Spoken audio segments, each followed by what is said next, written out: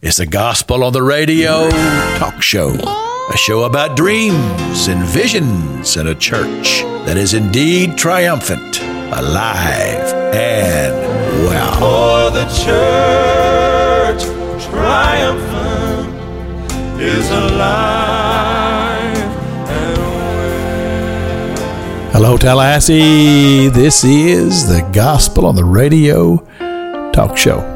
I'm Pastor Jack King. I am your host, and this is a show about dreams and visions and a church triumphant, alive, and well. And this is Easter Sunday morning, 2023.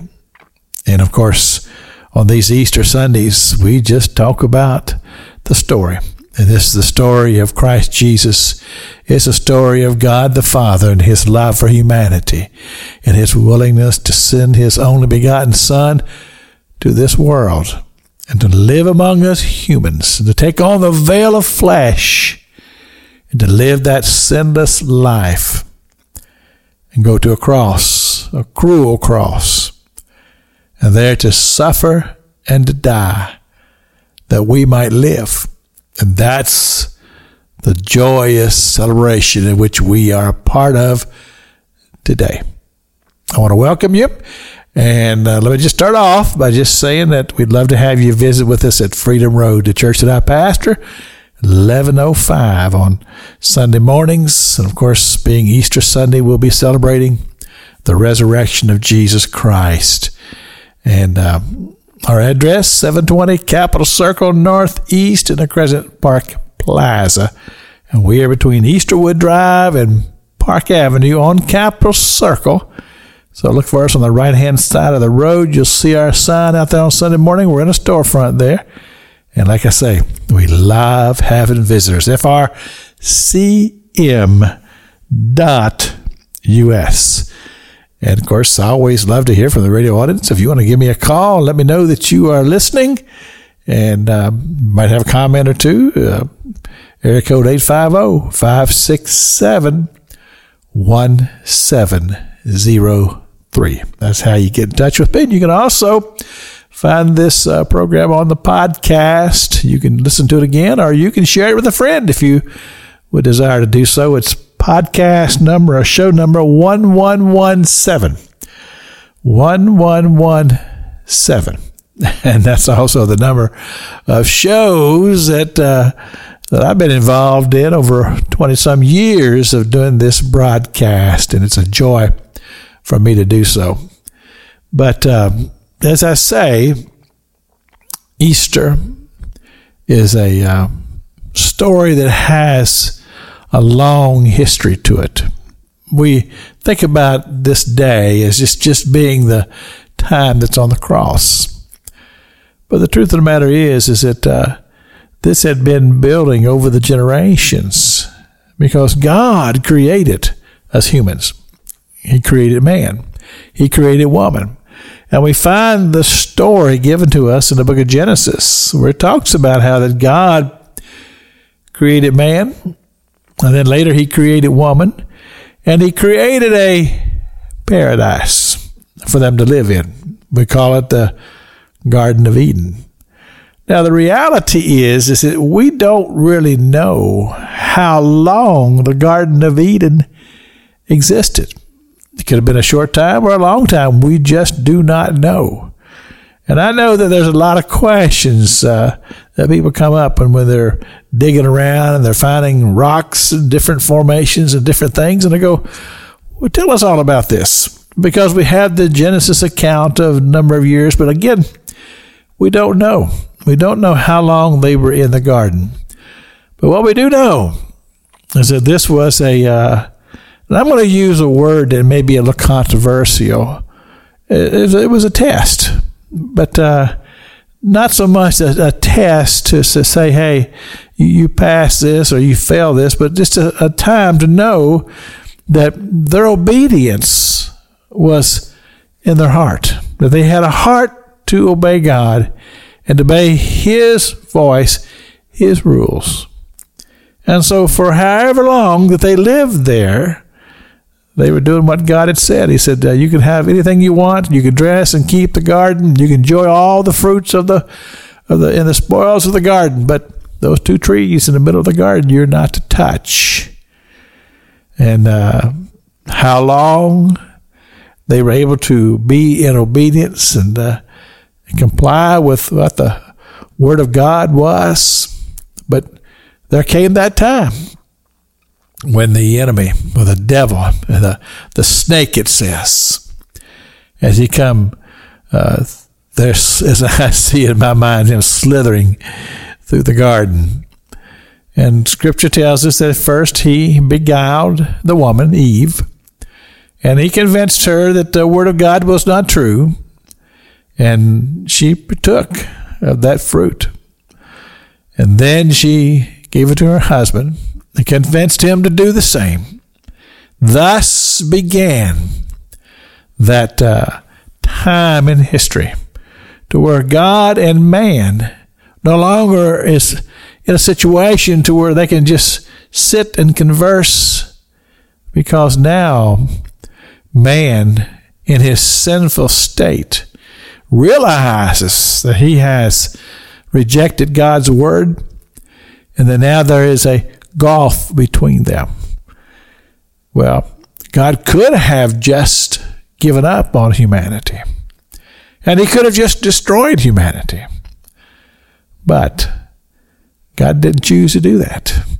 God said, there's another way. And so that other way is the story that we proclaim today. Here on Easter Sunday morning, it's the story. And he said, is it the end of the story or the beginning of the story? No, it's just part of the story.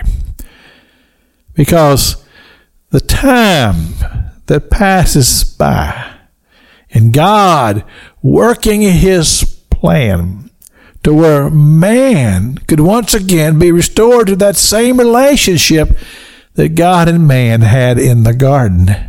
All those many, many years ago, God working the plan. We had Old Testament prophets who would talk about the coming of God's Son, the Messiah, and it predicted it. It prophesied of it. And there would come this day when God would send his Son from heaven in order to deliver man out of its depravity and out of its rebellious state, its separation from the presence of God.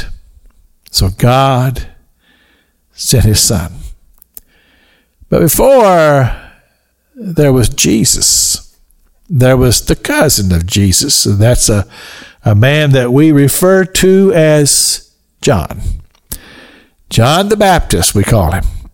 Mighty, mighty, powerful preacher who talked about salvation, even though it wasn't as we would know it through the blood of the Lamb. He talked about repentance. He talked about making the path straight and the coming of him who John said that he was not even worthy to even untie his shoe.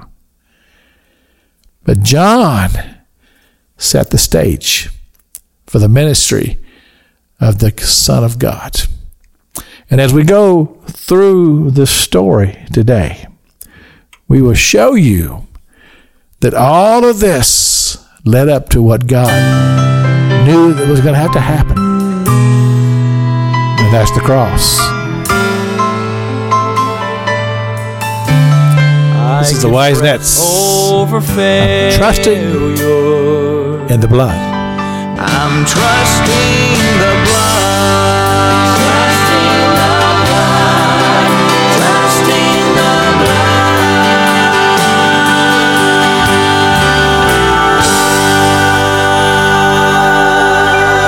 blood. You see, as Christians, that's what we do. We believe the blood of Jesus, that precious blood of Jesus, is the cure.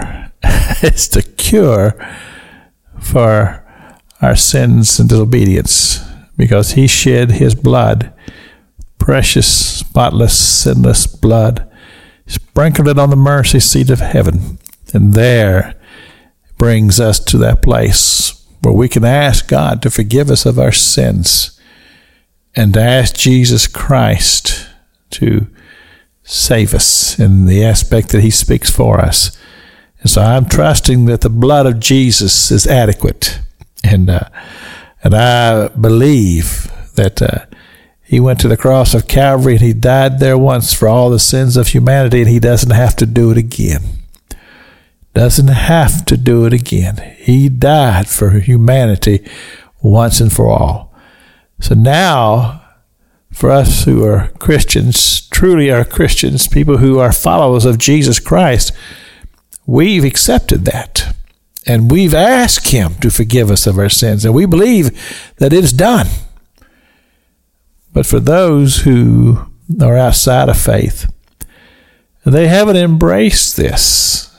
And many people develop their own theologies about these things. But I'm just one who just takes the Bible as it is.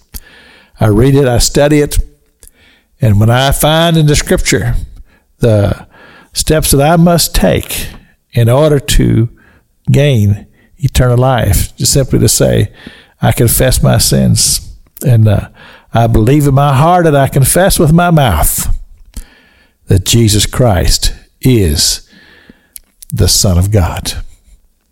Now, let me remind you once again, we will be having services this morning at Freedom Road, the church that I pastor, 720 Capitol Circle Northeast in the Crescent Park Plaza between Easterwood Drive and Park Avenue. So if you're heading toward Park Avenue on Capitol Circle, then look for that sign on the right-hand side of the road. There's a big sign there that says Freedom Road Christian Ministry. You're all welcome. We'd love to have you come out and worship with us today at Freedom Road. The blood of Jesus Christ, as the song was talking about here, that I'm trusting the blood was freely given. And Jesus was following in the obedience of his Father. But before we went to the song, we're talking about the ministry of John the Baptist. And John the Baptist, he preached repentance. And as he saw Jesus passing by, he said, "Behold the Lamb of God that taketh away the sins of all humanity." And that's also when he said, his ministry must increase. My ministry must decrease. And then we find that John is imprisoned because he was a bold preacher. I mean, he held nothing back. And he wasn't afraid to preach, even if it meant to say that the king was married to his brother's wife, and he would just be very bold to say, that's wrong. And of course, that type of preaching got him arrested. And while he's in the prison, he is beheaded. And now, those followers of John, and there were many, they began to follow Jesus. And his ministry, the ministry of Jesus, at that point was not as well known as the ministry of John. But there was something different about the ministry of Jesus Christ and the ministry of John the Baptist. John the Baptist preached repentance, and he spoke the word of God. But John the Baptist did not do miracles. And Jesus, he distinguished himself from the ministry of John in the aspect that he performed miracles. And not only the miracles, but the words. And the words that would come forth out of the mouth of Jesus Christ was just incredible. And the Gospel of Mark is such a wonderful description of how that the ministry of Jesus Christ begins to unfold. And of course, we have the account where he went down to the Jordan River and told John to baptize him. That's when John says, "No, I'm not worthy to baptize you. I'm not even worthy to untie your shoes." And Jesus said, we must be in obedience. And so John baptized him. The heavens opened. The dove of God says, "This is my beloved Son, in whom I am well pleased." Mark's gospel says, then the Spirit of God drove him into the wilderness. And there, the wilderness experience. 40 days and 40 nights, no food, no water. He was hungry. He was weakened. Scripture says that God sent angels to bear him up. And then the tempter came. And the tempter tempted him in all phases of sin. The lust of the eye, the lust of the flesh, and the pride of life. And in every way, Jesus spoke the word of God, and he was victorious over the enemy. And the devil departed for a while. And as the scripture says, angels came, ministered to Jesus. We next find him in the temple or in the synagogue. And he had met 4 men, Andrew, Peter, James, and John. Andrew was a follower of John the Baptist. And when John the Baptist said, "Behold the Lamb of God that taketh away the sins of the world," Scripture tells us that many of the disciples of John left following John and followed Jesus, and Andrew was one of them. And the Scripture says, then Andrew went and got his brother Peter, or Simon. And then Jesus called James and John, the sons of Zebedee. And Mark tells us in the gospel how that Jesus took them to church that Sunday morning, or that Sabbath day. I guess I'm getting ahead of myself there. The Sabbath. Took him to the temple. And took him to the synagogue, I'm sorry. And he preached a sermon that morning. And John's gospel tells us that when those 4 men were discussing what had happened after they came out of the building, they said, "We've never heard anybody preach like that. We've never heard those types of truths before." It was a powerful message. And those men, they were stirred. And those men decided they would commit their life to following this man and being a part of his ministry. And it's a powerful thing to see how that those 5 people, those first 4 disciples in Christ Jesus, they had a very special bond, because it was them who he took up on the mountain during the transfiguration. It was them that he took him deeper into the garden with him there in the Garden of Gethsemane. And now, as they left that synagogue that day, things begin to happen. And it tells us there in the synagogue, and they brought the scripture to him. And he read, "The Spirit of the Lord is upon me. He has anointed me to preach the gospel to the poor and to the brokenhearted." And the ministry began to take off.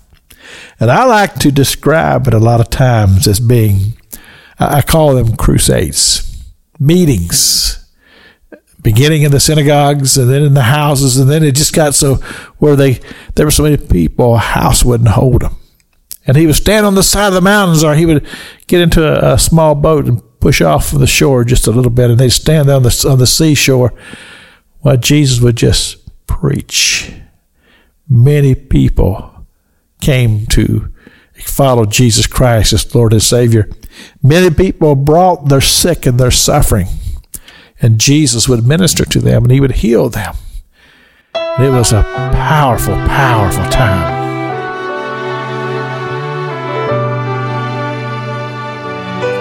It's a triumphant quartet. It's called The Greatest Love Story. Greatest story was the Oregon Road.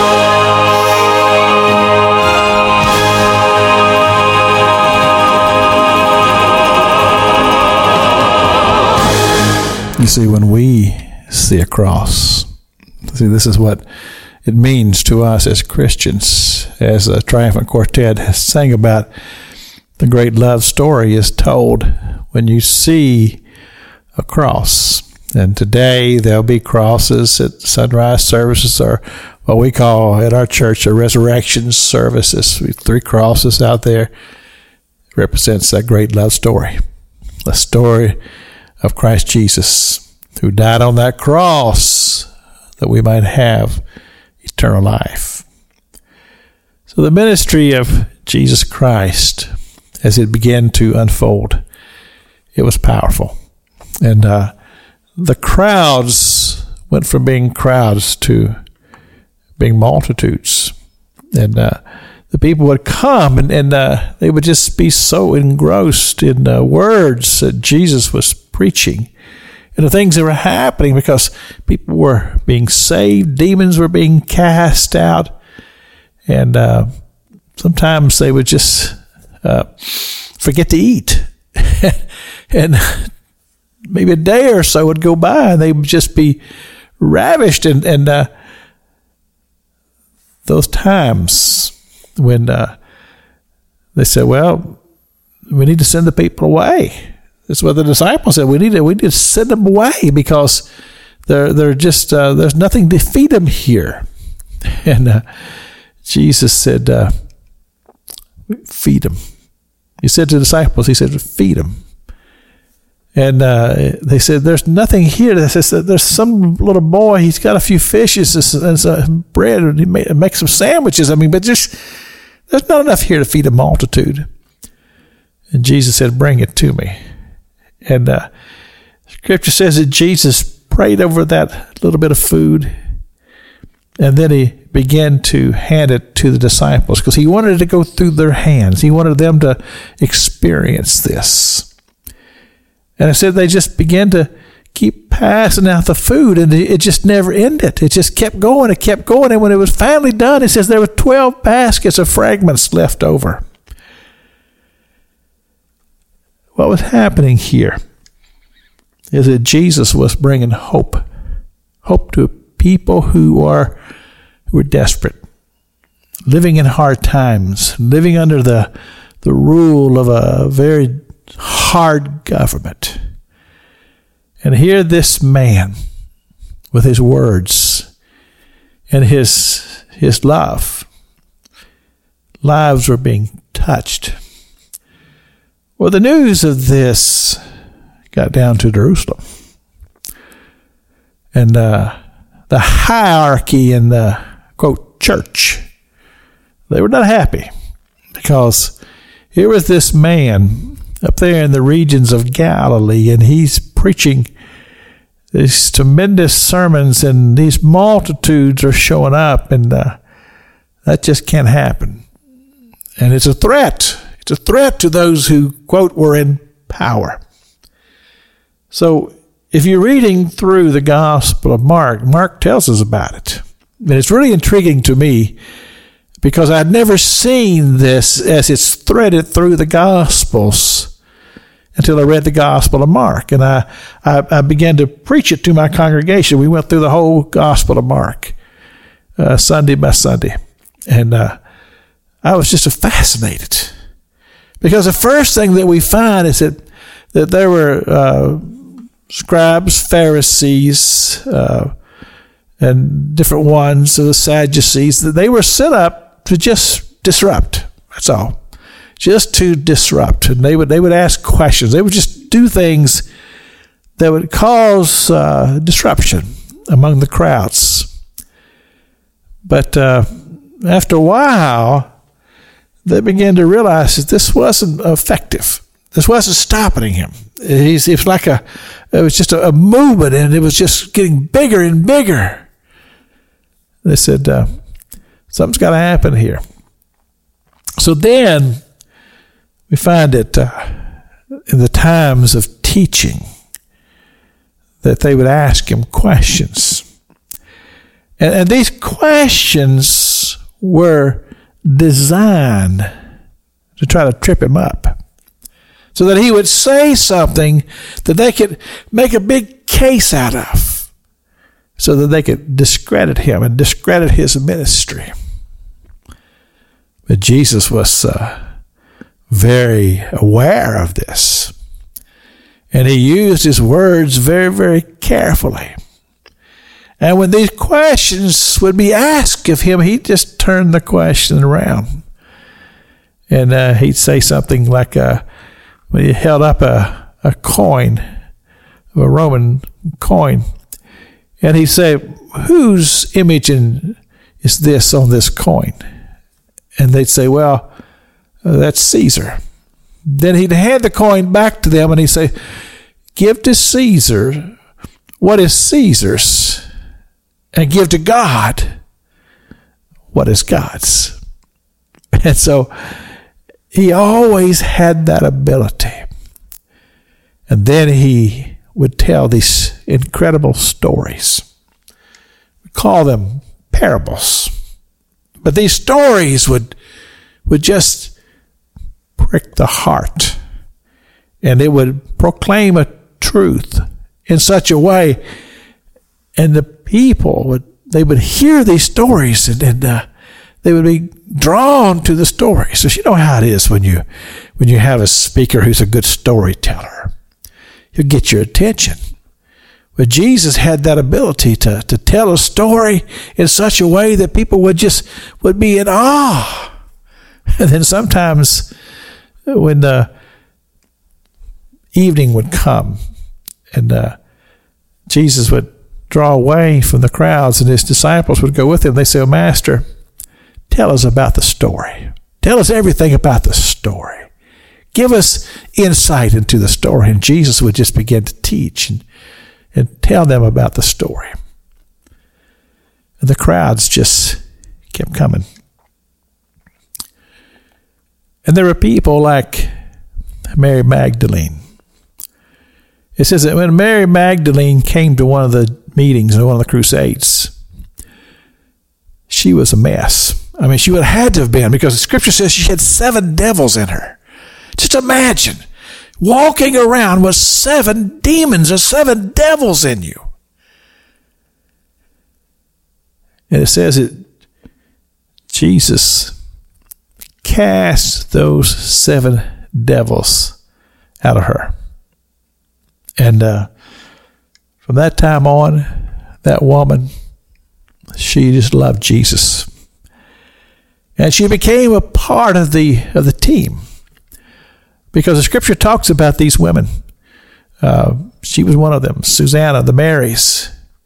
And they were the ones manning the campfires, the cook fires, and they were preparing the meals. So when the men came back after a long day of being out there among the people, and they would prepare the meals for them.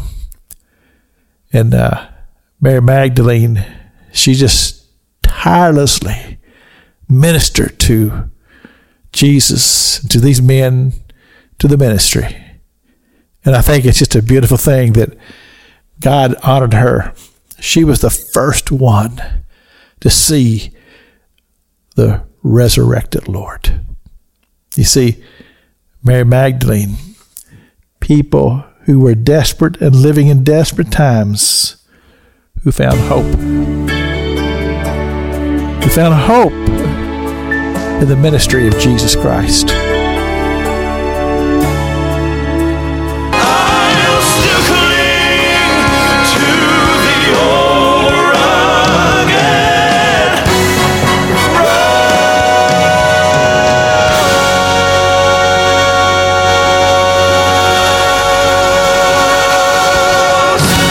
That's the Gaither vocal band.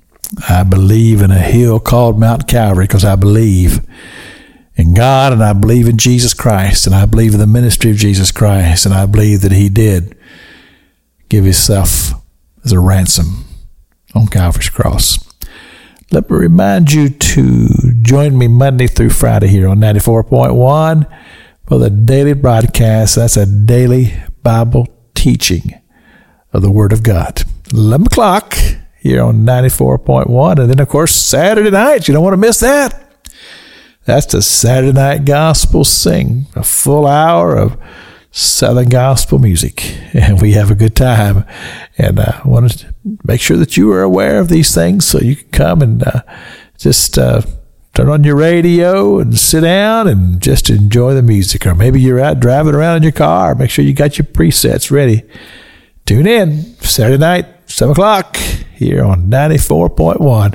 It's Wave 94. The ministry of Christ Jesus and the hope that he brought. And people who came. Scripture talks about that they would bring their loved ones to the meetings, just hoping that they would be touched and healed. And faith and hope was just spreading across the upper regions there, up in the areas of Galilee. And of course, Jesus knew what his destiny was. He knew where this was all leading to.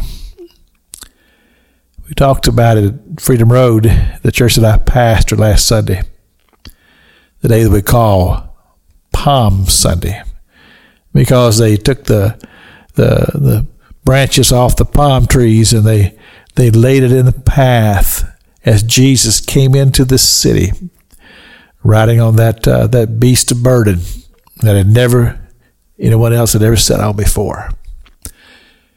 And it was a powerful time. I could just imagine it in my mind. I could hear the music playing and the praises and the shouts of the people. And those who had tried their best to disrupt his meetings, them who had tried their best to discredit his ministry and what he was doing. And we find it in Mark's Gospel and also in Matthew and in John. And John tells us that after the resurrection of Lazarus, because John's the only one that tells us about this, but it tells us that after the resurrection of Lazarus, it said the crowds intense and began to grow. And people were coming not only to hear Jesus and to see the miracles and be a part of the campaign, they came to see Lazarus. Because how many people had ever seen somebody who had been dead for 4 days in a tomb and was out walking around? And so the crowds were getting even bigger. And the powers that be were becoming even more and more threatened. And the very next chapter, after it tells us about the story of the resurrection of Lazarus, it says that the council met and they came to the conclusion there was only one way to stop him. We've got to kill him. And so, as Jesus came into that city on that day, the scripture tells us that the Pharisees were there. And they heard all the commotion. They heard all of the shouting and the praising that was going on. And they said, Master, tell them to stop. Tell them to stop all of this noise and all of this stuff. And Jesus turned to him and said, if they don't cry out and praise me, then the stones will. In other words, the rocks will cry out because there's such excitement and the power of God is so incredible. So as Jesus made his entry into that city, he began to minister. He began to do what he was doing. He was touching people and healing people. He goes to the temple and he sees what's going on in the temple. And he picks up these cords and he begins to swing them around. And he ran them out. He said, look, this is supposed to be a house of prayer, and you've turned it into a den of thieves. Well, you can imagine how that went over. And so they were plotting. So how are we going to do this? We've already determined we're going to kill him, but we got all these crowds to contend with. We can't just do it out in broad daylight because the people will come after us. And so they sought to infiltrate the group, his followers. And they found one who had some character flaws. Judas Iscariot, and they took him aside and they made him an offer. You remember, he was the one that was upset because this young lady was anointing Jesus with his oil and of spikenard. It's a very expensive ointment. And Judas said, why are we wasting all of this? This could be sold and give to the poor. You can see where his mind was.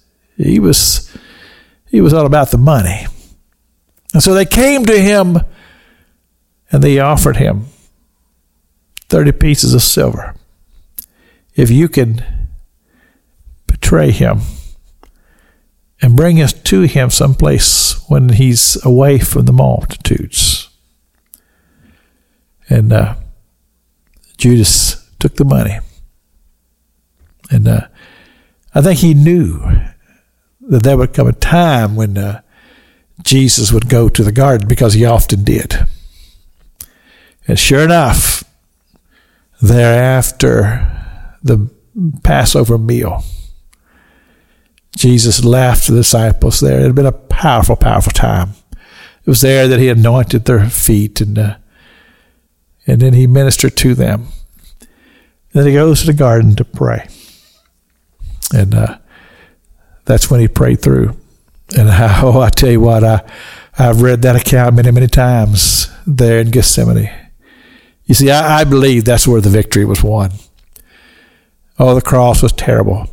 The beating, the cruelty, those were horrible, horrible things. But I believe the victory was won in the garden, because it said that he sweat blood. I mean, he perspired blood. And just like it was in the wilderness when God dispatched angels to shore him up in the wilderness, the same thing happened here in the garden. But Jesus prayed through. And he said, not my will, but thy will be done. And then Judas came with those men with their swords, their torches, and they took him away. And they took him through that cruel time there, that mock trial, that the whole pretense of justice. There was no justice. But God had a mission.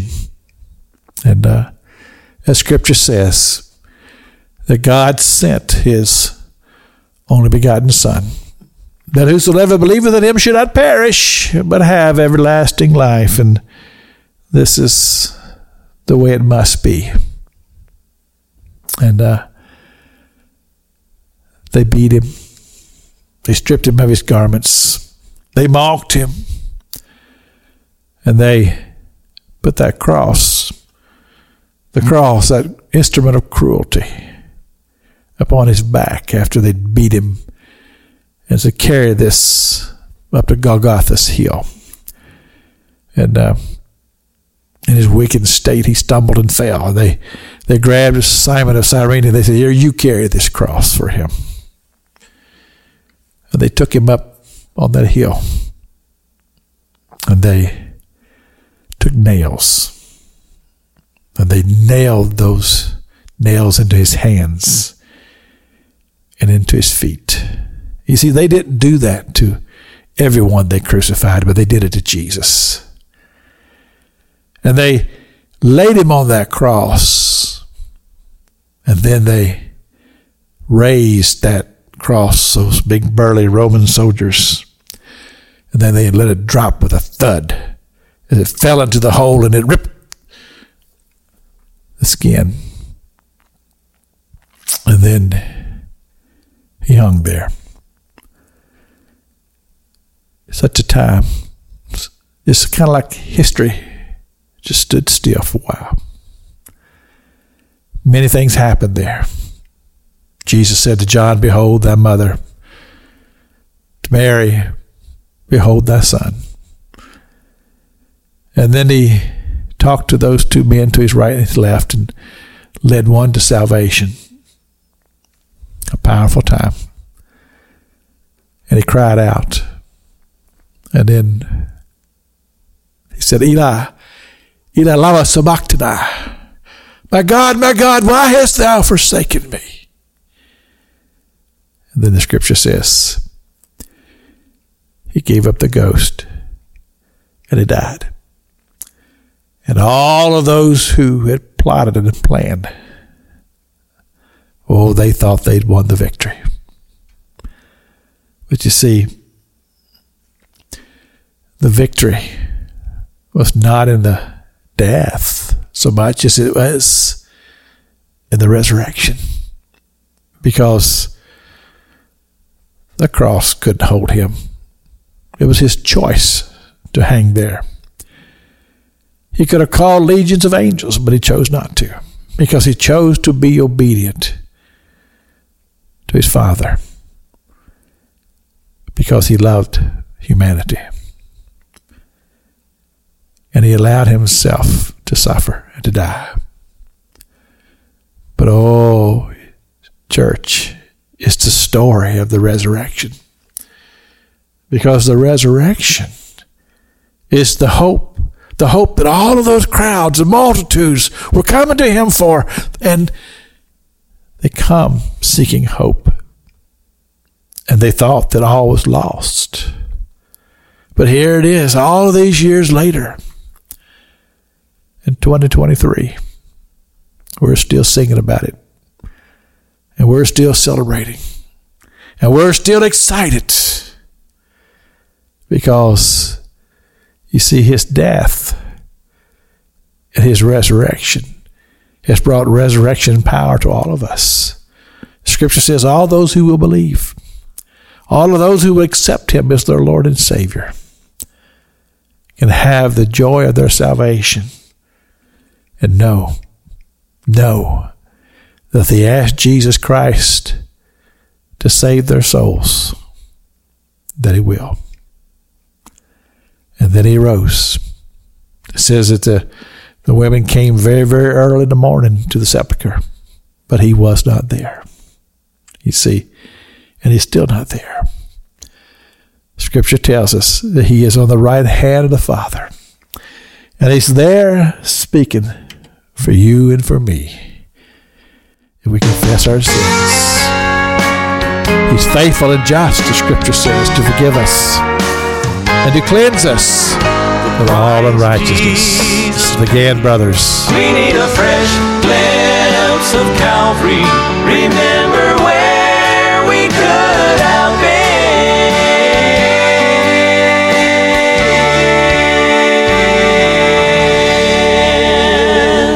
I think that's right. We need a fresh glimpse of Calvary.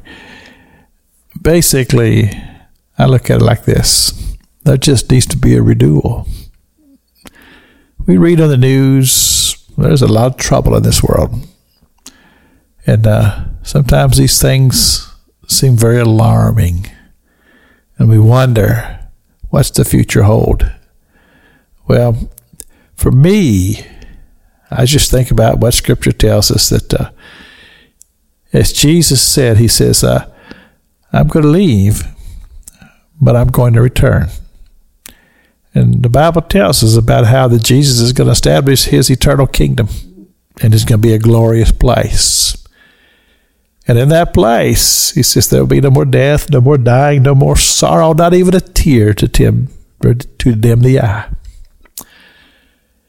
And so, in these times, I'm mindful of the scripture that says, look up, for your redemption draweth nigh. See, that's the message of hope. This world is temporal. We're really not here very long. This is just a time to where we get acquainted with the Lord before we go to live with him forever. As he told us that he would prepare a place for us, and he goes to the Father.